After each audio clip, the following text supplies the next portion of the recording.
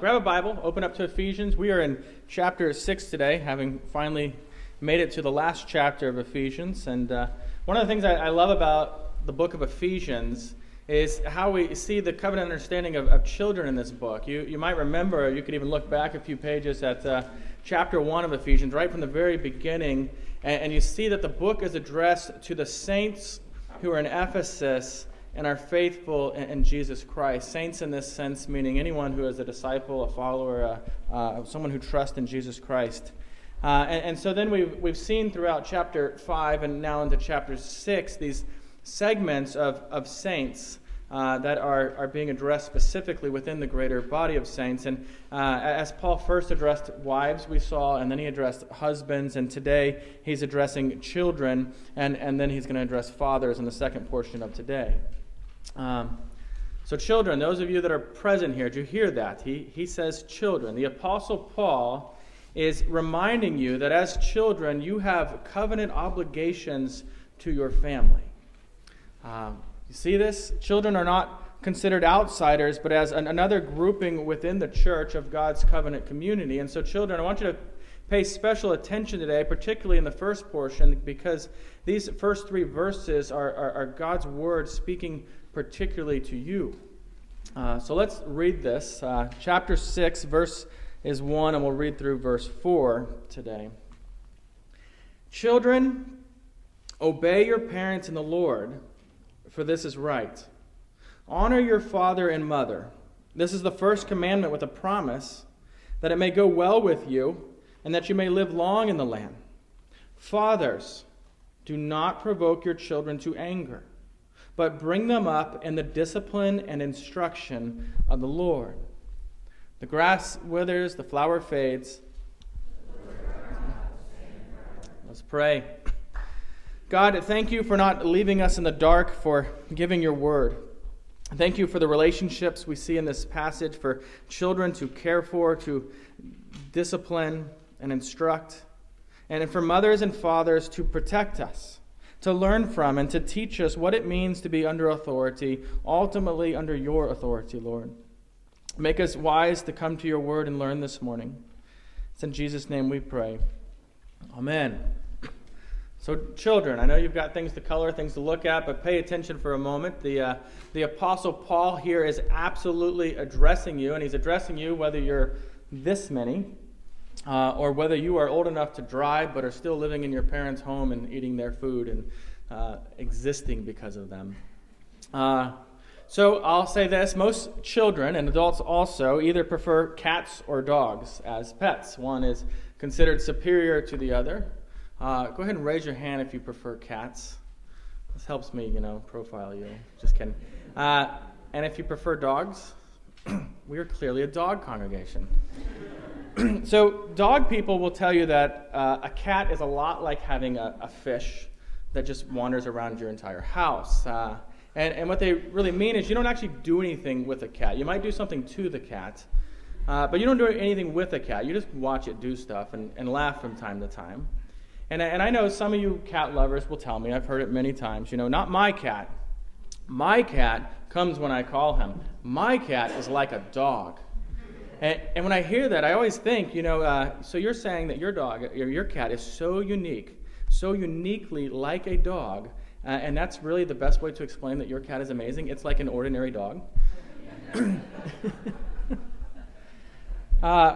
so the reason that anyone has cats as a pet, really, if they're honest, is simply that they're funny and they're very low maintenance. They're easy to have. No one comes home to feed their cat or to walk their cat at lunchtime. You can leave town and someone can just stop by every few days, see if your cat's still there. That's fine. They're fine. And so dogs certainly have a whole lot more upside. I have a cat, and I'll admit, dogs have more upside. They love you. They can learn things. They do tricks. They certainly express some sense of acknowledging you. But they're also a great deal more responsibility. You have to feed them more often. They have to go on walks outside, even in the winter. They are, take them out for the bathroom, things like that. But the thing about cats is you can't really train a cat at all. Not in the same way that you can train a dog. You tell your cat to sit here, right? And you're lucky if the cat even acknowledges you're there, you know. Is that human speaking to me? That's kind of the way cats function. You've probably never in your entire life seen a bomb-sniffing cat because they can't be trained that way. They aren't teachable. They're absolutely incapable of obedience. And so children, let me ask you this. Are you like a cat or like a dog? What do you think? Raise your hand if you think cat. Meech. And raise your hand if you think dog. Okay. Truth is, it's a trick question. You are not like a cat or a dog because you were created in the image of God. You were created special. You were created unique. You have a soul that will last forever. You can be creative, you can learn, and you can worship God in a way that no animal can. And God in our passage today is calling you children here, to obey your parents, and He's calling you to this because you're capable of doing it, and He desires for you to do so. You see, too often I think parents and children relate to each other as if they are cats and parents. A mother or father, says something to a child, and the child hardly listens and just kind of continues on doing whatever it was doing before. That's the cat motion, isn't it? Whatever it was doing before. Parents, you are not raising cats, okay? You're not raising cats. The call of God on your life as a parent is to disciple your children. And children, you are if you're to be wise, you're going to learn here. You're going to learn what it means to obey. You're going to learn to receive instruction from your parents and for your good. And so children, keep listening, because we're going to go through these verses that are addressed to you here at the beginning, and then we're going to get on to your parents in the second part, so you can keep listening anyway. All right, so these first verses are intended to speak to you. Verse 1 says this: "Children, obey your parents in the Lord, for this is right." And in the book of Colossians, just next to this one, and the book of Colossians is a real similar statement in Colossians 3:20, and it says this: "Children, obey your parents in everything, for this pleases the Lord." You see, what this means is that children in the covenant, children in the church and Christian families, you have this actual responsibility to live as disciples of Christ. Not someday way down the line, but now, as children. And the first place that we see this is how children obey their parents. Now, and so then I guess the question is, do you know what obedience is? It's pretty simple, right? Let me give you a definition, though. If it's doing what you have been told or taught to do without challenge, without giving excuses, and without delaying. And so, children, let me ask you this. If your mom says, "Put away your shoes," what should you do? You got your hand up. Go shout it out. I'm sure your mom has shouted this out before. Do it. Yeah. Put away your shoes. So it'd be disobedient to not put away your shoes, but it would also be disobedient to give some sort of excuse instead. I'm going to put them on later, which is equivalent to no, because I'm going to put them on later. And it'd be disobedient to say, I'm in the middle of a game right now, so no.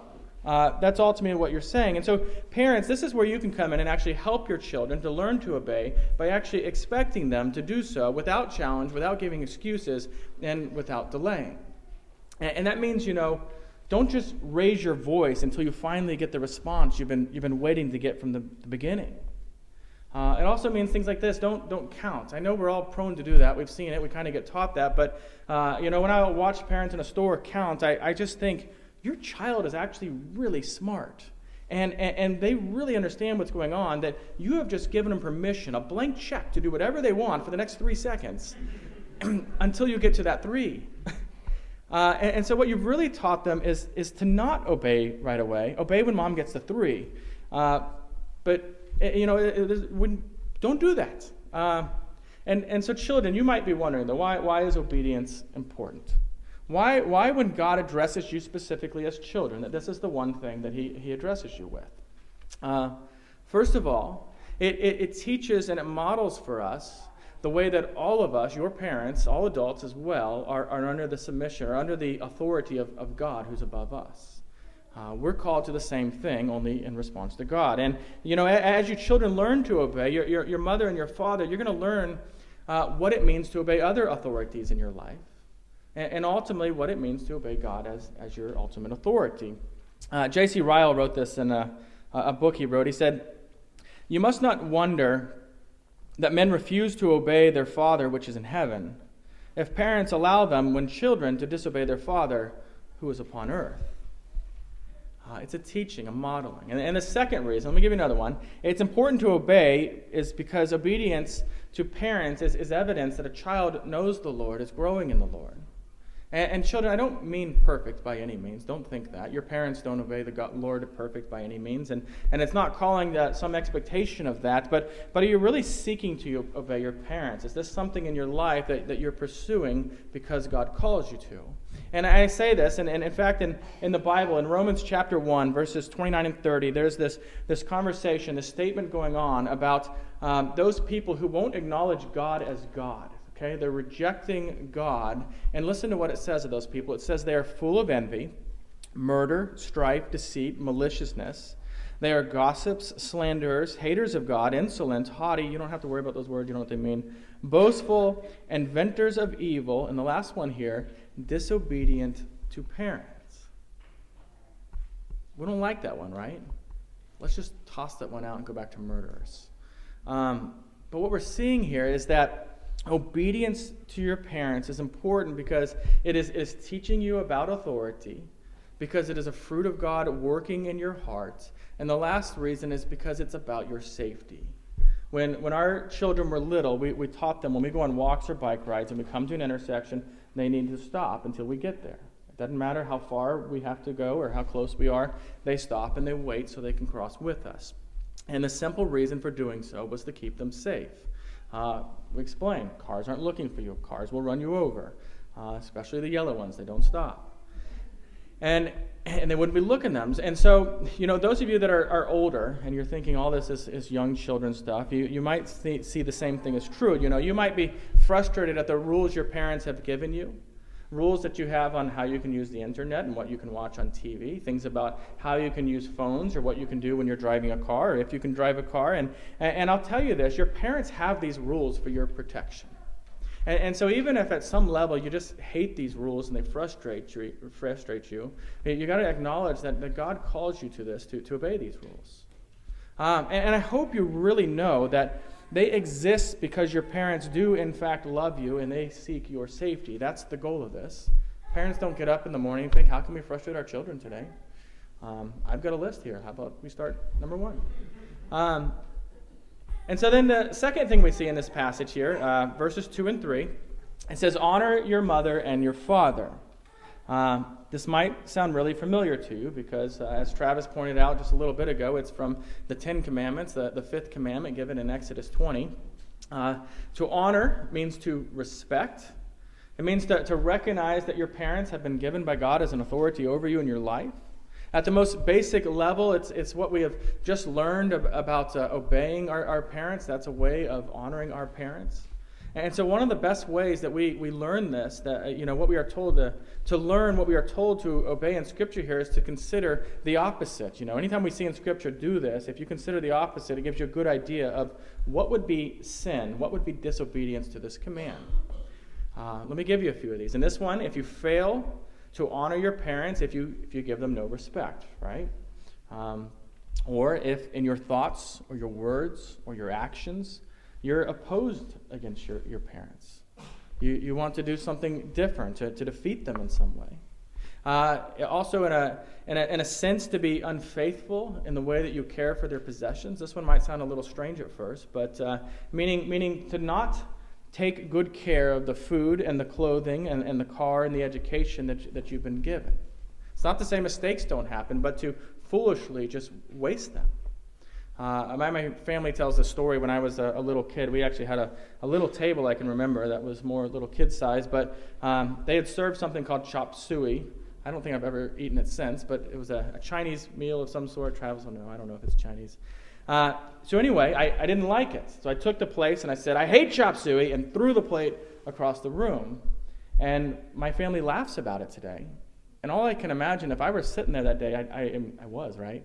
If I could remember this, though, I imagine that my mother was not laughing in this moment after spending the time to actually make this meal and provide and put it on the table. And so there's things like that, the way we respect, by the way we care for the things that have been given to us by them.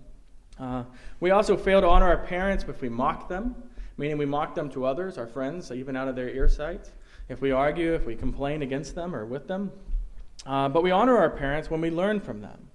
Proverbs 1:8, right at the very beginning of this book, all about wisdom, says this, "Hear, my son, your father's instruction, and forsake not your mother's teaching." Honoring parents, though, is not limited to children in the home. You guys you know that. As adults, you're still called to honor your parents. It looks a little different. We're not going to get into that today for the sake of time, and since this is addressed to children specifically. But we will say we did at Parish Group last Thursday night, and so if you're interested in that, if you're finding you're about to go home for Thanksgiving, I'm not sure to honor my parents, send me a message, and I'll give you the notes that we went over on that day. So then anyway, moving on.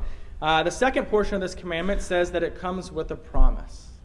And if you look in your passage before you, you can see what this promise is. It says that it may go well with you and that you may live long in the land.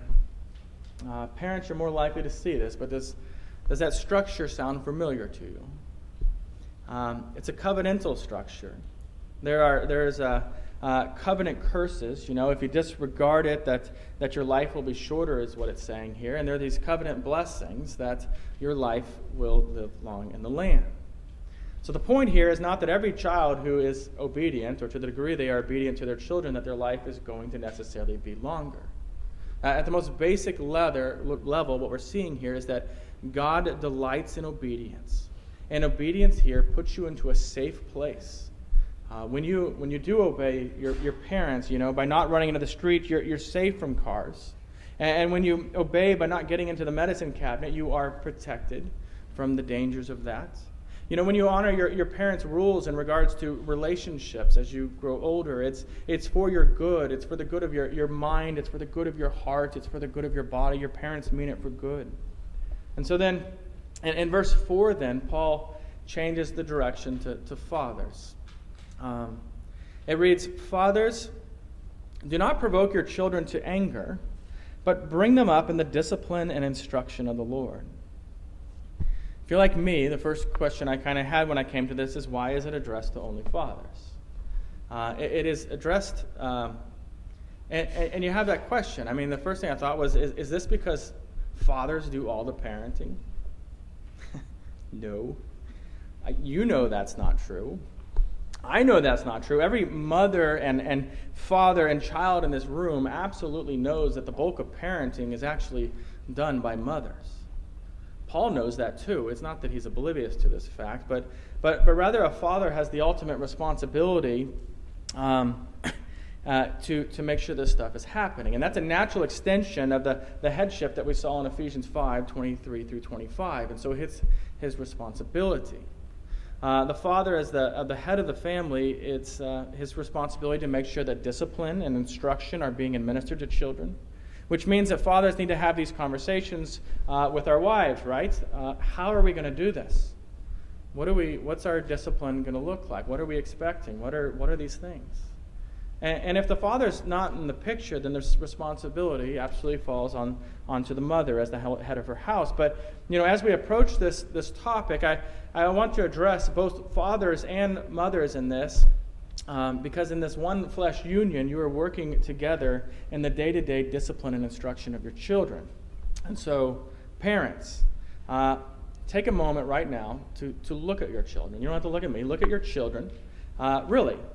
Or think about them if they're not present. And as you're looking at this child, I want you to think that child that you're looking at or thinking at, your child has a soul and will live forever and ever and ever. That's weighty. God has made you responsible to prepare your child for life in this world and for eternal life to come forever and ever and ever. That's a big responsibility. And so that raises this question then, as parents, what is the goal of your parenting? What's the goal? What are you aiming at? What would you say this was success in parenting? And for this reason, you might say the foundational parenting passage in the Scriptures is not even the one we're looking at here in Ephesians or the one that's in Colossians, but rather Matthew 28, 19 through 20. And if you know that, that's the Great Commission, where Jesus says this, "Go therefore and make disciples of all nations, baptizing them in the name of the Father and the Son and the Holy Spirit, teaching them to observe all that I have commanded, and behold, I am with you always to the end of the age." We talk about discipleship, but right off the bat, the children in your household, that's your responsibility in discipleship. That's your first set of responsibility. And so with that goal and that responsibility in mind, let's look at what this verse 4 actually says. "Fathers, do not provoke your children to anger." And again, Colossians 3 gives something similar. In verse 21, it simply says this, "Father, do not provoke your children, lest they become discouraged." And that helps us because we begin to understand what we're trying to avoid. We don't want to raise our children in a way that discourages them in their walk with the Lord or discourages them in life or any other way. Now, don't get this wrong. Paul doesn't mean that your kids are going to like everything you do, right? Oh, they want ice cream for dinner. Let's give them ice cream. No, that's not what he's talking about. He doesn't mean that they're never going to get angry about parenting decisions. He means don't cause them anger or frustration for no good reason. Don't raise them that way. I think we'll better understand this if we just look at a few examples. This is one of those you kind of need to think, what does this look like to actually provoke someone to anger? Like neglect of time and attention. That dad is never there. Dad's always busy. He never talks to me. That sort of thing. Also, being mean-spirited as a father, using abusive speech or overly harsh discipline that just comes from a meanness of heart. Favoring one child over another. And really doing, I know that everyone in their family has this, I think everyone does. Laura and I still joke about, whether we move up or down the standings in our family of favorite children. And it's a joke, I hope. But here, to really show favoritism to one child over another, like Jacob showed favoritism to Joseph. We exasperate our children. When we expect them to be more capable than they really are or are capable of being. You see this when parents push their children to be great in some sport that they simply aren't gifted in. Or when they're yelling endlessly from the sidelines about every detail, go left, go right, run up the middle, where they want to EA Sports this just child of theirs. And it's not just sports. I think sports are where it's most obvious. But I'll tell you, the valedictorian in my brother's class, which was 4 grades above mine, but he was pushed so hard by his parents academically that he absolutely resented them in college until the day that he failed out of college. We can do this in absolutely any area that we want to see our kids really, exceed in. We provoke our children to anger by bickering and by fighting, and if you enter into divorce between your mother and your father. And I know that might be a hard one for people to hear, but I've mentioned before, I really struggled for a long time after my parents' divorce to respect either one of them. And it's only by the grace of God as an adult that I'm learning what it means to obey the Lord in the way that I honor them as an adult. Also, it's sin to discipline in anger. Paul Tripp makes this beautiful point about this. Think what you think of him. But he says this. He says, "Hey, Dad, thanks for screaming at me so much. I just didn't understand until you yelled in anger.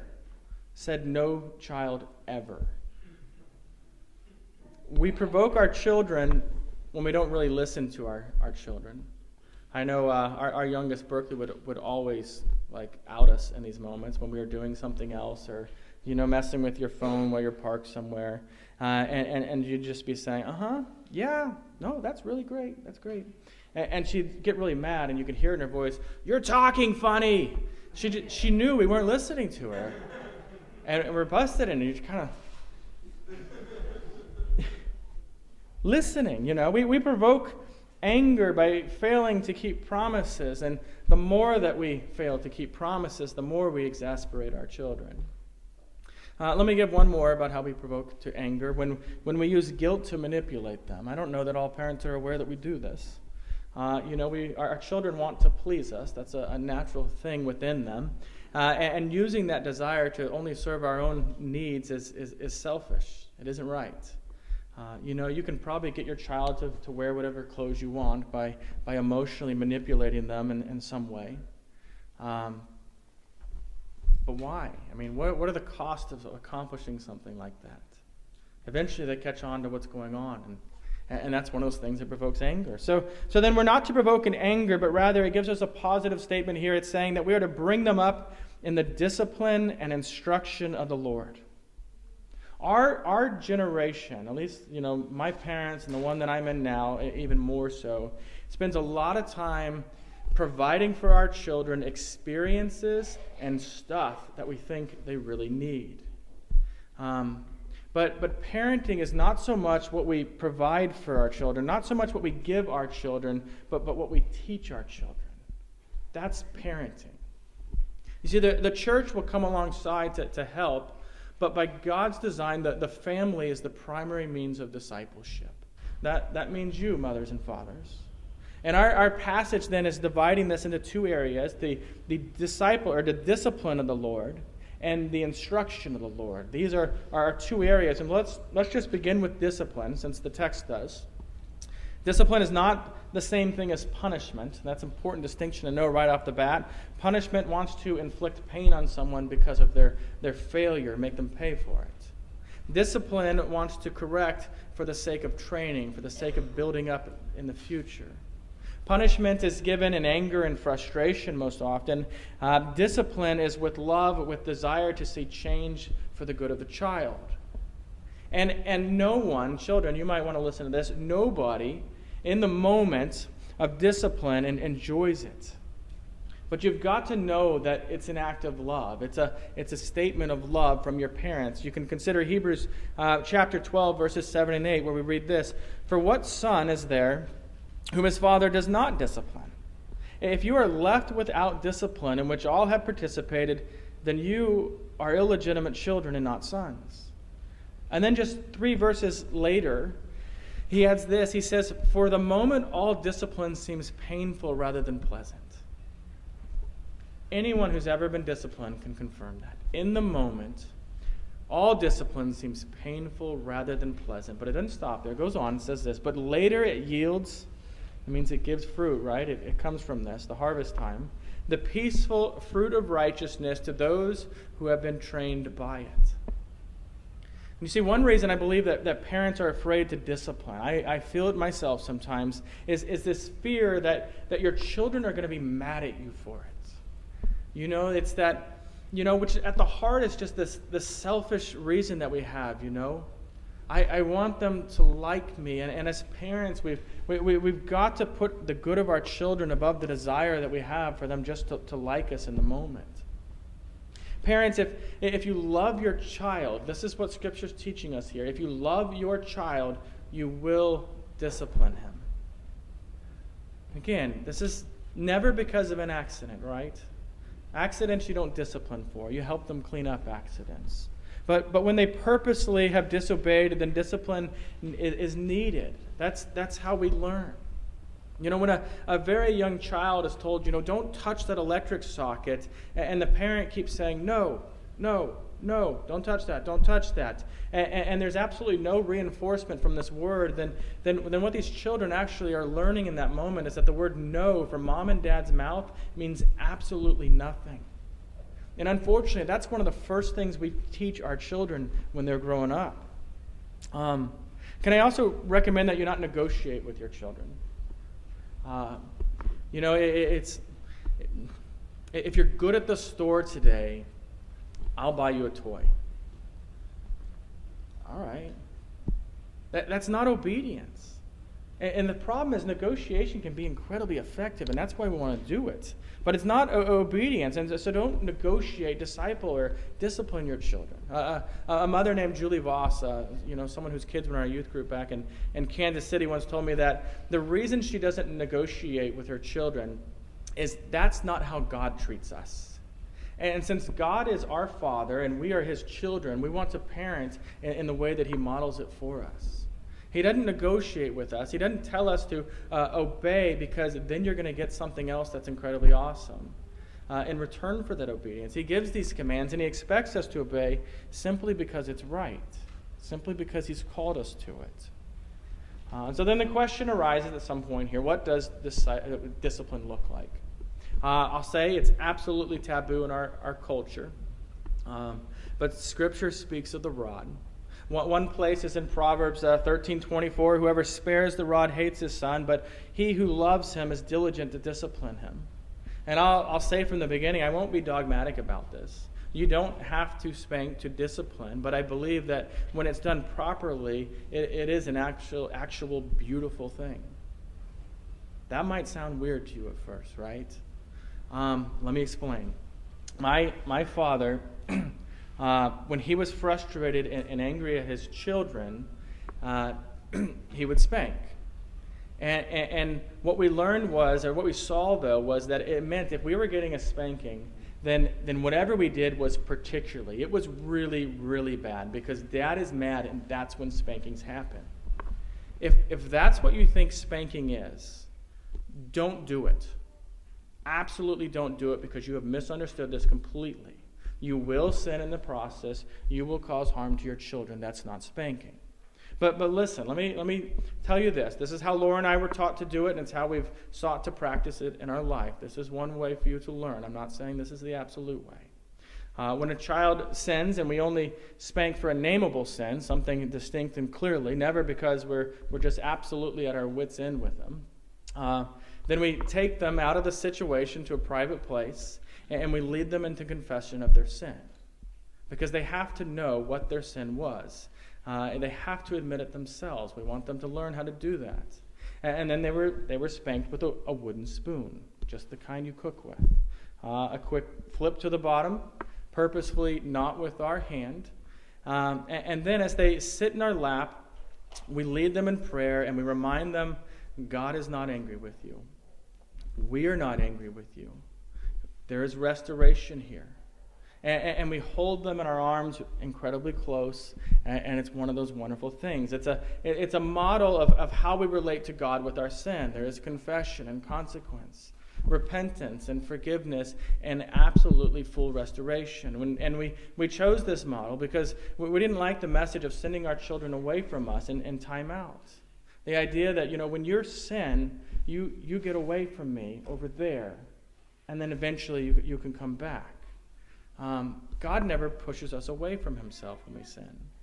See, I want them to learn to run to God when they find themselves in sin.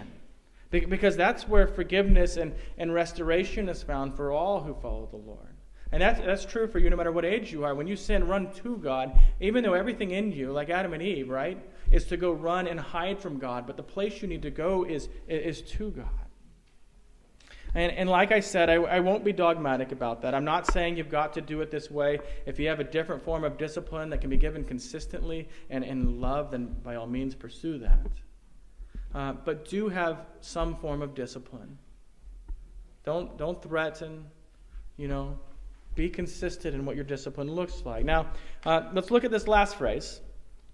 Bring them up, and skipping over that part, bring them up in the instruction of the Lord. It's the sort of instruction that Deuteronomy 6 and 7 speaks of when there God calls and he says this. God says, "And these words that I have commanded you today shall be on your heart. You shall teach them diligently to your children. You shall talk of them when you sit in your house, and when you walk by the way, and when you lie down, and when you rise," right? These are things to be taught in all these different aspects of life. This, of course, means that we're to instruct our children constantly in what the Scriptures teach us. And let's just jump into some practical ways to instruct our children here. First, pray for your children. Pray for them.